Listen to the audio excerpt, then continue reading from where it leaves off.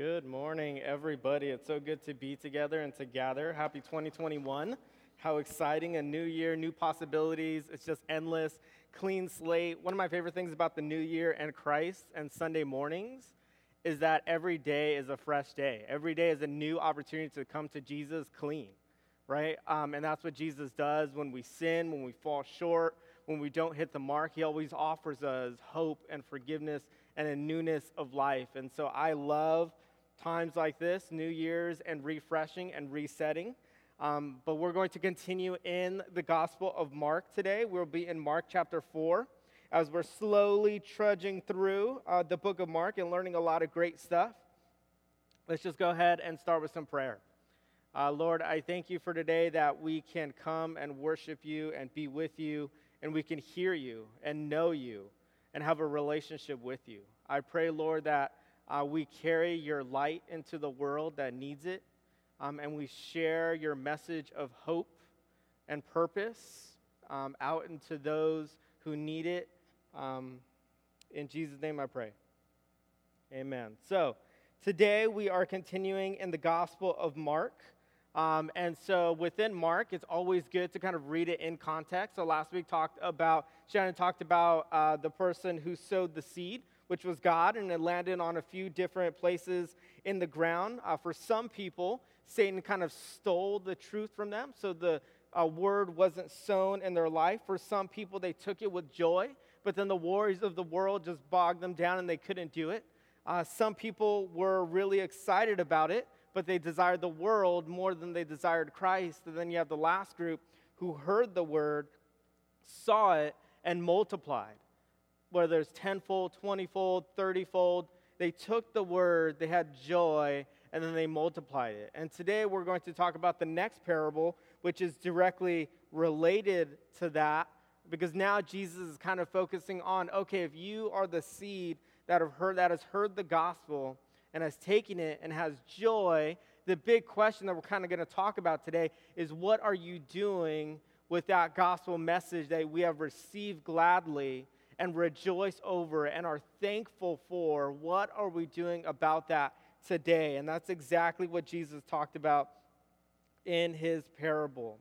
And so if you want to open up to Mark chapter 4, verses 21 through 25, it'll also be on the screen for you as well. And it says this: Jesus said to them, "Do not bring a lamp to put it under a bowl, or do you bring a lamp to put it under a bowl or bed?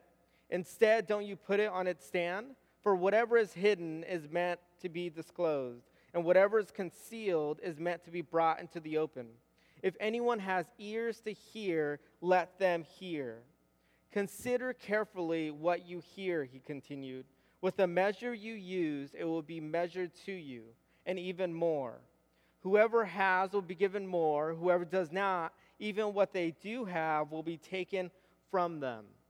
As we approach Scripture, it's always good to ask two questions. And the first and most important thing is, what does this reveal to me about who God is, his character, and just who he is, and how can I result in worship? And the second question that we always got to ask is, okay, how can I apply this to my life? How can I live more like Christ because of what the gospel message says? And so here is our first point in today, is where you display your light is important. Where you display your light is important.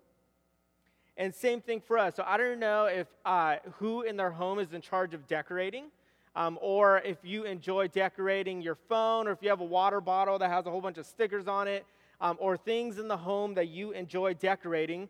You kind of take pride in how it looks, right? What you display, what you don't display is very, very important. In our home, Sarah does the decorating, mainly because she won't let me help with the decorating, but nonetheless, she takes it over.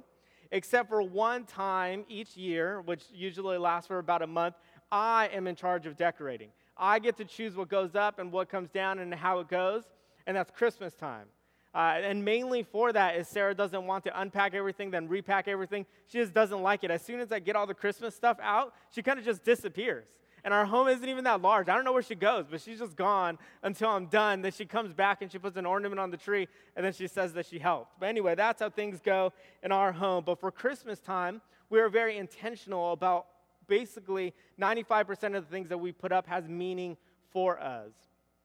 We have these lights that one of our friend who passed away from cancer a few years ago made for us, and every year we put them up, and when they're up and when we light them, we're always reminded of her and who she is.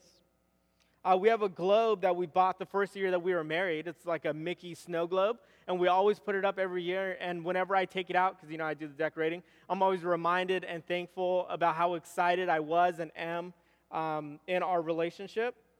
We have this fun hippo that when Patty was a puppy, she used to bark at all the time.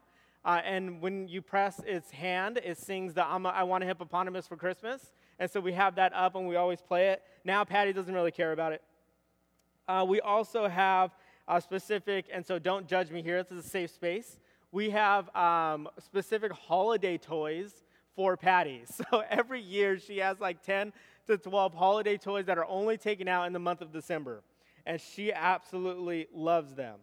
Now let's talk about the tree, my favorite part in all the house when it talks about displaying things and showing things off.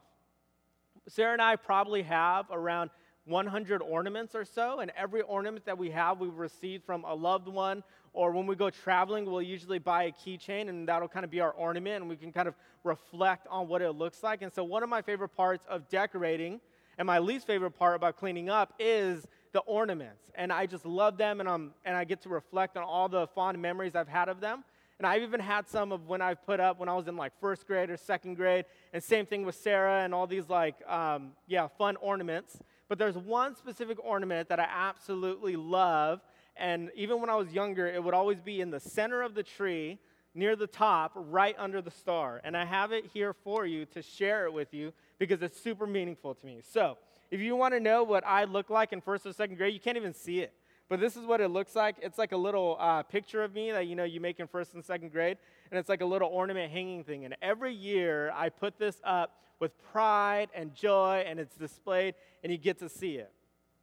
And Sarah has an ornament that she likes to put up that does not really look like this. And this is the ornament that she loves and cherishes and likes to put up. It is this awful ice skate that is fluffy and glittery and should not even be considered an ornament. It's just so interesting, but she absolutely loves it. Anyway, every year I play this game called Hide This Ornament in the Back of the Tree and Hope that Sarah never finds it. Thankfully, because everything is different during COVID, I put this thing in the back of the tree the second day after the tree went up, and Sarah never noticed that it wasn't in the front of the tree anymore. And she likes to do the game of finding it and putting it back to the front of the tree. I don't take so much pride in this ornament, but I take a lot of pride and joy and reflection of this one. Because as we all know, there are just some ornaments that we have that are front of the tree ornaments and some ornaments that are back of the tree ornaments. Not to say back of the tree ornaments are not great, but we know which ones are which. And the reason why I share this and the reason why I talk about this is because Jesus is saying the same thing here in the Gospel of Mark. What you display with your life is important. Not only what you display, where you display it, how you display it, and then also what you don't display is equally reflective of who we are and our hearts and how we are as people. And this is what Jesus says in Mark. He said to them, "Do you bring in a lamp to put it under a bowl or a bed? Instead, don't you put it on its stand?"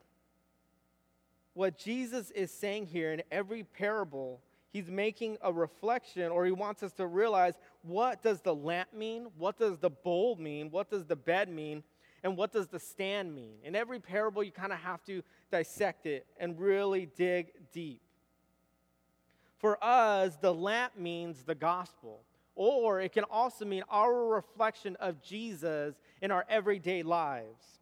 Under the bowl or under the bed, what that means is us intentionally not sharing the gospel with others and those around us, or us not correctly or accurately reflecting Jesus in our everyday. And then he says, don't you put it on a stand? What he is saying is living out the gospel in your personal platforms and lives. So when I say the word gospel, what does that mean, right? Christianese words.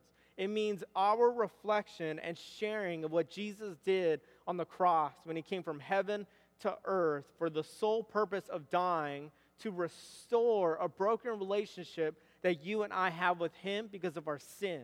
So when he came and he died, he said, if you believe in me, lay down your life, call me Lord and follow me, you're going to have everlasting life and hope and purpose in me. And you are going to get all of those things. And what I am going to take from you is your sin and your failings. And I'm going to bear that on the cross. And I'm going to die in your place. And that is what the gospel is. And he did it. And all he says is believe and come and hope in me, and you will have everlasting life. And so if we were to reword this parable, it would say something like this. Do you put the gospel or who Jesus is in your life out on display when it's easy, or do you do it when it's difficult? Do you take the gospel message of who you are in Jesus and what he's done for you and the beliefs that you have, do you share them with your neighbor? Do you rejoice with them at home? Do you reflect on them when you're at work? Do you share with your neighbor? Are you loving outwardly? Right? These are all the things that he is asking us in this parable. What are you doing with the lamp and the light that God has given in us because of who he is? The second point is this as we continue on in the parable. You cannot fulfill your purpose when you are hiding. The Christian life and walk in faith is not a giant game of hide and seek. It's not a giant game of hide and seek. And so what Jesus is saying here is our gospel in us should not be hidden. In Mark chapter 4, it says this, for whatever is hidden is disclosed, and whatever is concealed is meant to be brought into the open. Which reminds me of an awesome Christian song that says this, don't let them in, don't let them see, be a good person you were always meant to be. Conceal, don't feel, put on a show, make one wrong move and everyone will know.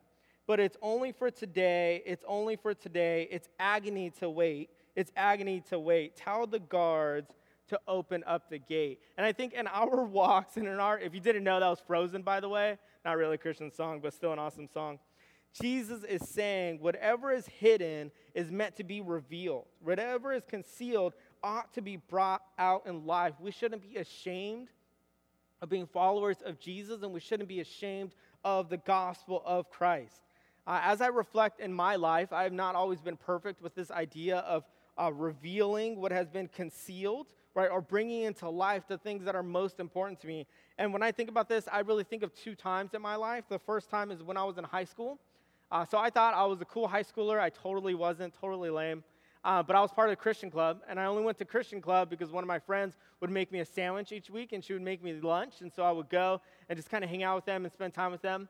Every year for Christian club, we would do a giant outreach where we would go out on a lunchtime for 30 minutes, and we would share Jesus with people and invite them to come to the club, and we would do all of that stuff, which sounds great, right? Sounds exciting, sounds challenging for my faith. I did not show up that day. I did not show up. I was too embarrassed, and there were more reasons why. Back when I was in high school, for all you youngsters, you may not understand, but those who are my age or older, there was a social media platform called MySpace, where it was like the cool thing before Facebook and Instagram. And so what the Christian club thought that it would be really cool to do is to make a shirt that's like the MySpace blue, if you know what I'm talking about. And instead of MySpace, it has his space right here in the front. And on the back, it has a photo of Jesus and something about like accepting his friend request. And when I saw that shirt and realized what they were doing, I did not want to participate. But again, in that moment, I was concealing what ought to have been revealed. I was taking my light and the gospel and the lamp and hiding it under a bowl and under a table. I missed opportunities to step out in faith and share Jesus with friends and loved ones and random people that I just knew at school. And I missed that opportunity because I decided to conceal what God had in me. As an adult, sometimes when I'm driving around and God kind of calls me, hey, you should probably stop and talk to that person. But I think, no, I shouldn't do that. That's me concealing what God wants me to reveal. Me personally, I'm a very practical guy. I really like things in my home that have value and purpose. I don't just want things, right? If things function well, then I am not going to bother it or move it or take it out and put it in with something that can replace it, even though that thing works. So for Sarah and I, whenever we go out of town, there are two things that we do whenever we travel. We haven't done it in a long time because we haven't traveled in a long time. The first thing is this. I like to unplug everything in the house. Everything in the house, everything that's plugged in is unplugged before I go. That's just my thing. For Sarah, what she likes to do is she likes to leave the porch light on the whole duration of whenever we leave for vacation or go down to Southern California. She likes to leave the porch light on. And this is like her and I will bicker back and forth about like what is the purpose and why. For me personally, the light is not fulfilling its purpose when it's light half the day and it's on. It's just kind of on and it's not fulfilling its purpose. That's my thought. I'm a practical guy, but she says, hey, you never know. And so, usually the wife is always right, so the porch light stays on, and that's just how things go. What Jesus is saying is he doesn't want our light to be hidden. He wants us to fulfill our purpose in the things that we do. He wants us to reflect Jesus and not let that be hidden. He wants us to reflect and share the gospel and not let that be hidden. So how can we remedy these things when we have the gospel message and when we love Jesus with all of our mind, soul, body, strength? And also we carry places and spaces in our lives where we don't or are shy of or are scared of or are fearful to live out our faith, right? If you're a believer in Jesus and you're not carrying some sort of fear of sharing your faith, then you probably haven't really shared your faith.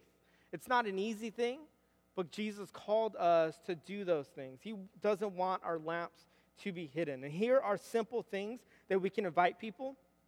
If you have been scared to invite people to church, inviting people for virtual church is the easiest thing you can do because you don't see people in person anymore, right? When you were at work and you had to invite someone, you had to see them face to face, you had to talk to them, but now it's just so easy. You can send them a link, you can send them a text, you can secretly sign them up for the church text that we send out every Sunday morning. Not that I've done that. But there are many things that we can do to invite others. Next thing is verbal sharing and physically living. What that means is how we reflect Christ on a day-to-day basis. What we do when we're at the store, what we do when we're at home, how we're loving those who are near us and around us constantly is a direct reflection of our light and our lamps. Our next point is this in the Gospel of Mark, is ears to hear. Mark chapter 4, verse 23 says this, if anyone has ears to hear, let them hear. And this gospel story or this parable is not only in the Gospel of Mark, it's also in the other three Gospels as well. Or it's in Matthew and Luke, and each of those Gospels have this phrasing. If anyone has ears to hear, let them hear. It's all throughout Revelations, right? The churches, if you have ears to hear, let them hear. Yesterday, I was talking with a student, and we were reading Romans chapter 13. We're kind of dissecting it.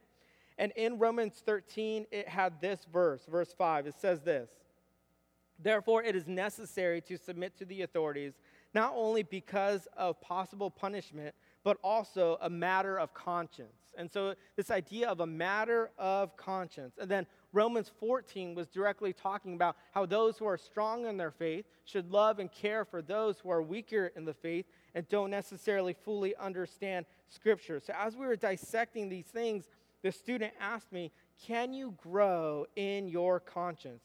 And what does that look like? And the author of the book that we were reading through said this, our conscience is defined as a believer's knowledge of God's will and purposes.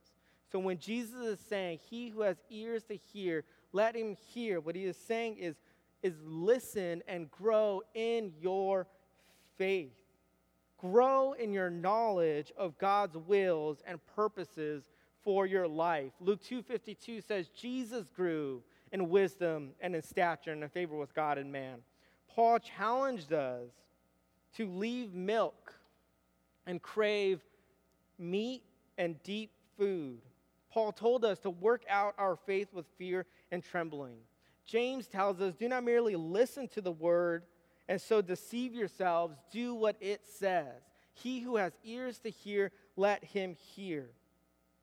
In Acts, it's believers who devoted themselves to the studying of Scripture, to listen, to reflect, and most importantly, to put into practice, which is a good message I need to hear for my 2021. If I am to do anything this year that is of value and of importance, it is the application of God's Word. But the application can only happen once we listen to it. Listening to it will result in applying it in our lives. And our last point is this: to consider carefully.